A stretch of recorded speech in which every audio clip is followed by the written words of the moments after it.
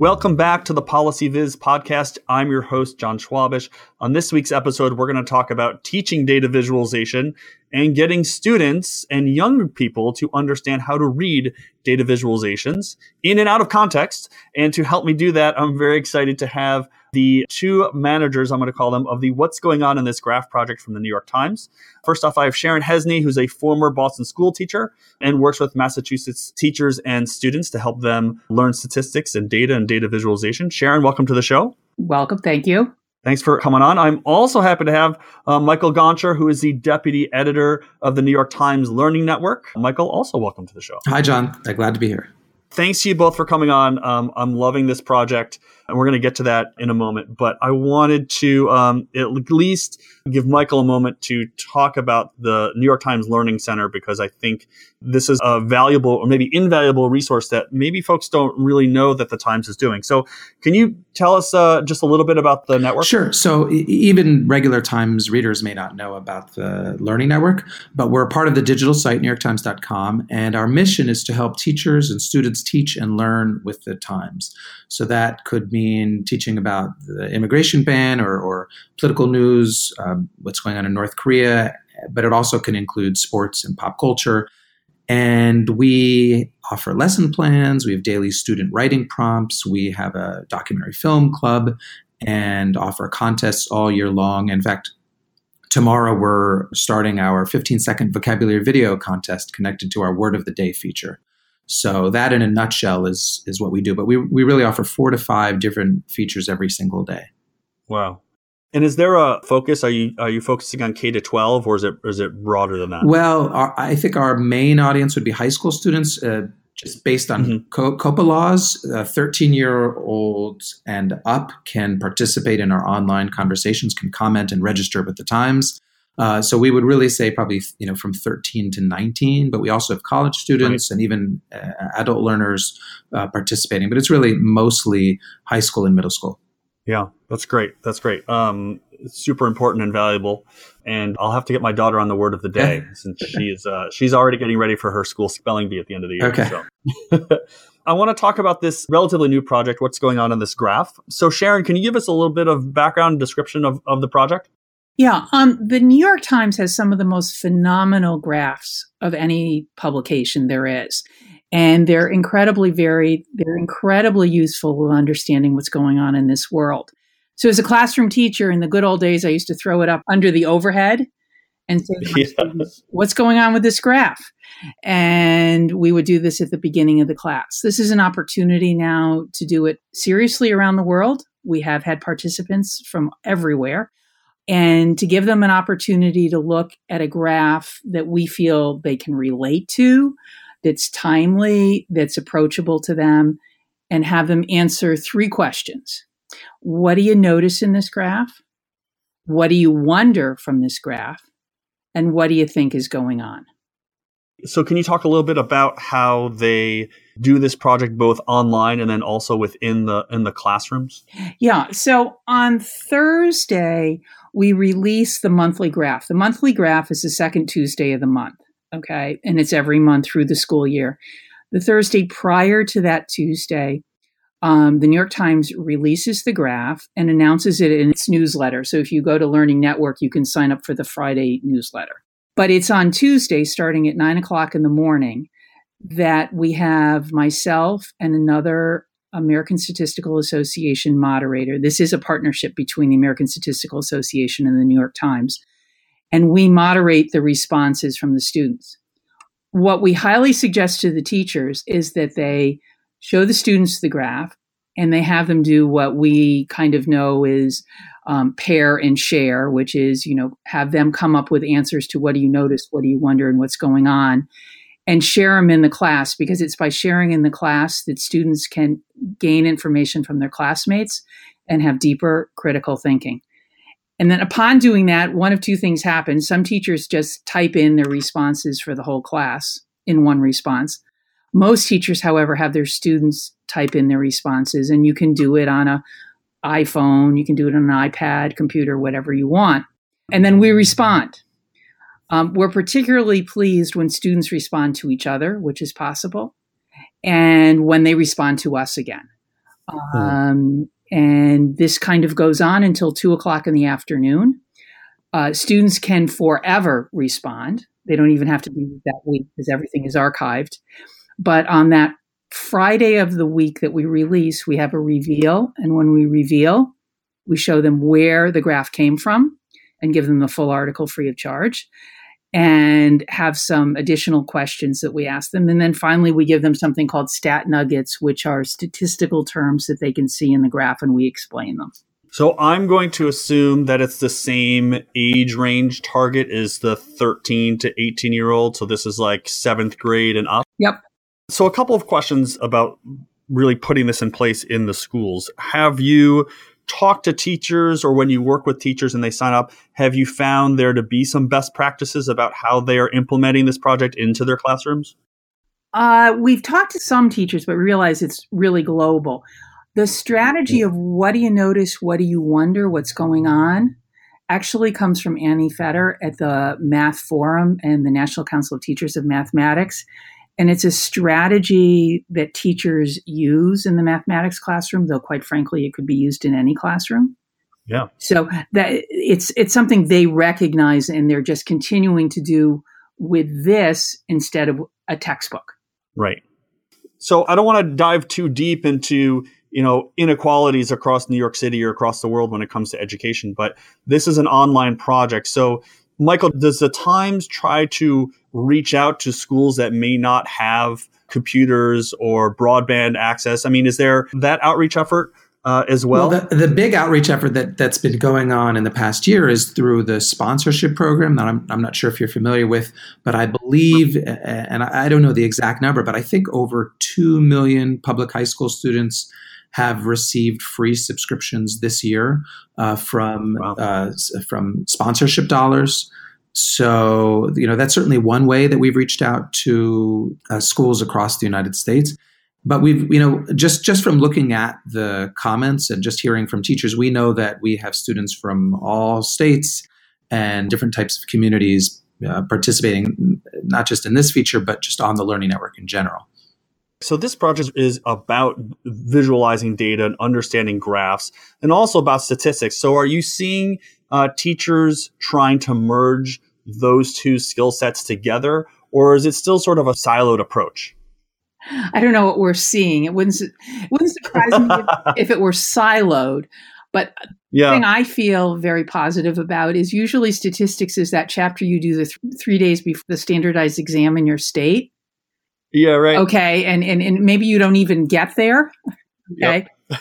This makes it possible that you can, from the archives, you can do it any day of the week, but at least once a month, statistics is being presented in a way that's engaging. I mean, we make a really good effort that the content of the graphs are interesting to the students. So during Christmas time, it was about e-commerce, okay? And after the hurricanes, it was about amount of rain. And we've had it on what foods do you think are nutritious? All kinds of things that we think actually engage students. Last month, when students started hearing from colleges, it was expected earnings by major, okay? So what we really hope is that these graphs ideally aren't just being used in mathematics or statistics classrooms, but that they could be used in social studies or even English classrooms. The graph that we have coming up, I think we publish it, or at least the moderation is taking place on February 13th, the day before Valentine's Day, will be related to the issues of love and relationships. So, so that would be, I think, our ideal, is that this kind of interpretation and reading of graphs can take place across the curriculum. Right, as they should. As data pervades all of these sorts of areas, and blending them together is probably good for students. I also want to ask about sort of a sister project to this, which is what's going on with this picture, which I think preceded what's going on with this graph. Yes, is that right? Yeah, that started in 2012. So I'm going to ask you sort of a two-part question. So first, can you describe what's going on in this picture? And then second, your view on how these two are comparable or not comparable, in terms of you are taking New York Times graphs, and for some of them, you are taking some things out, like maybe some annotation or maybe a title or this or that, so that it's not obvious what the content is. And So is it comparable in the sense that is the graph, you're taking it really out of context, and the picture, maybe it stands on its own? I don't really know. But so there's really a two-part question there. So Mike, I was hoping you could sort of introduce that what's going on in this picture project, and then we can talk about the comparison between. Sure. So in what's going on in this picture, we take a photograph that's been published in the New York Times at some point, and we strip it of its caption and related articles so that all students have to do is look closely at the image and see what they see. And for that, we really try to pick what we think are intriguing images or puzzling images, but that have enough detail that students can tell some kind of story about the image and put together what's going on. And then, similar to what's going on in this graph, we then do a reveal at the end of the week.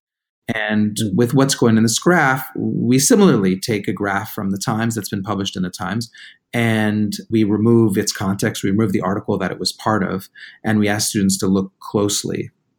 Now, you had mentioned that for the graphs, we sometimes even do more than just remove the context. So, for example, we might remove, I believe in the hurricane, the one that we published after Hurricane Harvey, I think we removed the title for that one. Sometimes we will remove some explanatory text, like in our nutrition graph.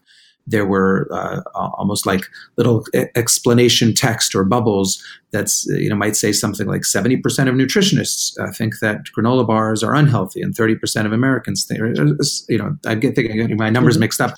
But it's really trying to make it easy for Times readers to understand these graphs, whereas our purpose is for this to be an educational exercise. I mean, that's our mission. And so we will tweak the graphs slightly, removing those small pieces to further the larger purpose, which is to make this more of an educational experience for students. Right. When I think about a graph, I want all those parts to hang together. I want the annotation, I want the title, and I want the colors all to hang together as one whole piece. I don't know if it's similar to taking a photo and, say, cropping something out, taking the photo that's already been published and cropping something out. But it's interesting to me to think about comparing the two and what is a visual image. And when we take either of these images out of context, how does the perception change? I guess part of this new project is about teaching people how to read a graph. There's a couple complex things that we often see in graphs. People have spent a lot of time with data. This is really familiar. But for your K through 12 student, mostly junior high and high school, things like the difference between number and proportion and the difference between net change and percentage change. So there's a lot of focus on, can you read the axes and do you know what they're really saying? And then getting to the writing piece, can you then explain it? So students are really inclined, for example, to say the percentage went from 30 to 40%, therefore there are now more. We all know that if the percentage changes, there could be more, but what happens if the total population were bigger? Then there may actually be less. And so it's that kind of thing that we're trying to work for and when we do the responses and talking to the students, as well as later when we do the reveal. You've done a few now. Are you finding that people are keying in on some of these common attributes or themes? Somewhat. One of the problems is, so you walk into your class and you do it at 9:23 for the next 15 minutes, and then you go to the Pythagorean theorem or, dissecting a frog, and then you go off to French. What we really hope is that the teacher at least reads the responses that come out, and possibly the second day says, Mary, your response had one of the moderators talk about it, and now let's see what they had to say. We keep on working on it. We actually have seen an increase in quality over the first 5 months as people start focusing in on what is important in a graph and statistics. Right. Well, let me ask you this. If you were both the Secretary of Education and you had carte blanche to do whatever you wanted with this particular part of the educational process and the funding was unlimited, how would you really bring this into schools, this visual literacy, this statistical literacy? How would you take this project and make it a core part of the educational process?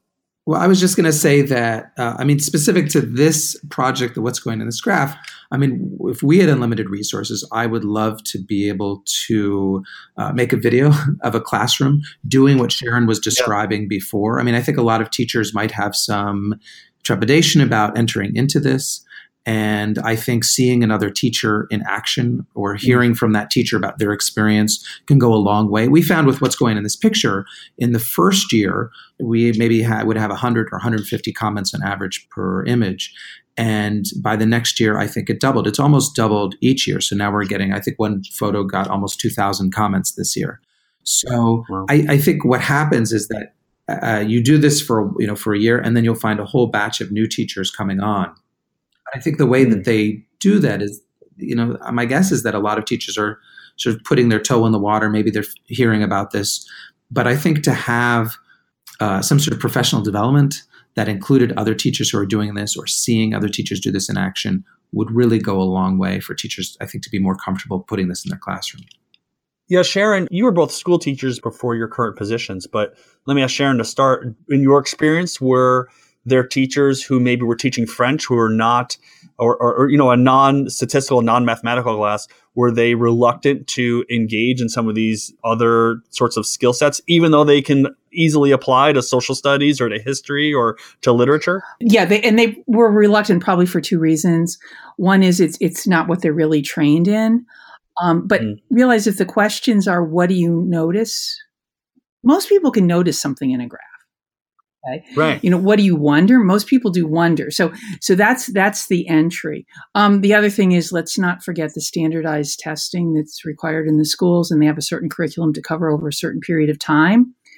And so clearly statistics would probably not be part of an English classroom. But imagine if on February 13th, this coming month, English teachers looked at our graph, which has to do with males and females in their use of words when they describe modern love. Okay. What a great assignment to write about this. Have the whole class discuss what they notice and wonder in this graph. Have that like 10 minutes. And then say, go home, the assignment, or in the classroom, whatever. I want you to write for 15 minutes and tell me what is going on here. It would be a great writing experience for any English classroom.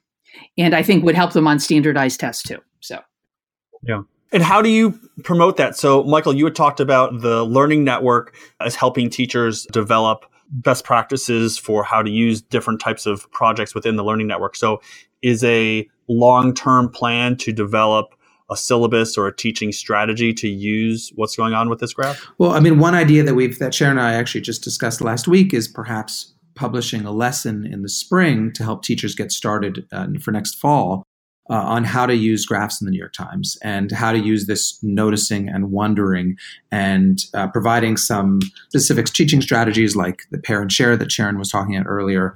So I think that's something that we're considering for the spring, and also realize that we have, I don't know, maybe a dozen. I don't know how many features we actually have at the Learning Network, but we have a lot. And so for each one, it takes time to develop these tools.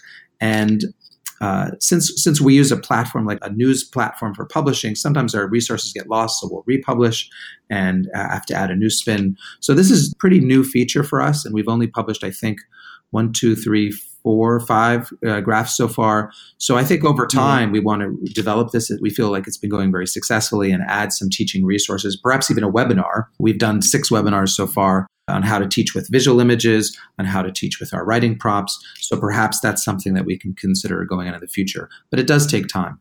Yeah, absolutely. Absolutely. I think the 3 questions are great and something that I'm probably going to try to do in my teaching with graduate students in public sessions as well. One of the last questions I wanted to ask was on whether you think this project, by forcing students to think carefully about data represented visually, whether that itself can help improve graphic literacy, which I think it clearly will, but also numeracy and statistical understanding in these classrooms. I would say absolutely. Absolutely. If you present a graph that students have just a natural interest in, we're not doing things, to be honest, about prostate cancer. That's not what high school students are interested in. Okay. But if we have something that they're actually interested in, they'll keep going on. We had one on labor participation rates across countries over the last 20 odd years. And that doesn't sound very engaging, does it? Well, to me it does, but I'm an economist. So what was interesting was all the lines were kind of going up, except Right. the United States line was going down. And that grabbed people's attention. Yeah. And so that's a notice. I know it's going down. And then the wonder is, I wonder why it's going down. And we had all kinds of answers, including, technology and trade agreements. But then we had a whole discussion about, are Americans lazier than they ever were? Okay, so that's what's going on with this graph. And it turned out to be a graph that we had an enormous participation in and responses back and forth. So you would have to believe that students walked away from that graph thinking about what's going on, because that's the world they're entering. I think you're right on that topics that are closer to their interests or that the findings in the graph are counterintuitive or not expected. Those are the sorts of things that people are going to, especially students, are going to connect with and want to interact with. Yeah. Well, it's a really interesting project. I look forward to watching it unfold. Now, can anyone engage with the project? If I just want to go on and start typing, can I go on? Or is it just for students and teachers who have registered with the Learning Network? It's really the conversation is really for students. We want a student conversation. So we ask that economists and statisticians not come on in our conversation for that. This is really intended, and our site's really intended for students and for teachers to use with students. But any student really can come on. They register at NewYorkTimes.com. It's free. The Learning Network and this site and this feature is free. And it takes 2 seconds to register. And then once they're registered, they can participate in our online conversation. Like Sharon said, we also want these conversations to happen in the classroom. And that doesn't even involve registering at all. It just involves turning on your computer and looking at the screen. Right. Well, so I'm going to recommend everyone who listens to the show who has kids, get their kids to register and get on, and you can work with your kids to teach them some data visualization and get involved in the conversation because it sounds great. And then once this project's been going on long enough, you can start opening up to the rest of us, because I'm sure the rest of us want to get in there and answer these important questions. Great. Yeah, perhaps the Times will do something like this for the general audience. Yeah, sounds great. Sharon, Michael, thanks so much for coming on the show. It's been really interesting, and I look forward to following the project over the next few months. Thanks, John. Glad to be here. Thanks a lot, John. Thanks, everyone, for tuning into this week's episode. Hope you enjoyed it. Hope you'll be able to check out what's going on with this graph in the New York Times and maybe even tell your kids' teachers in schools about the project and see if they would want to get involved in it. So if you have questions or comments, please do let me know. Shout out on the website or on Twitter. So until next time, this has been the Policy Viz podcast. Thanks so much for listening.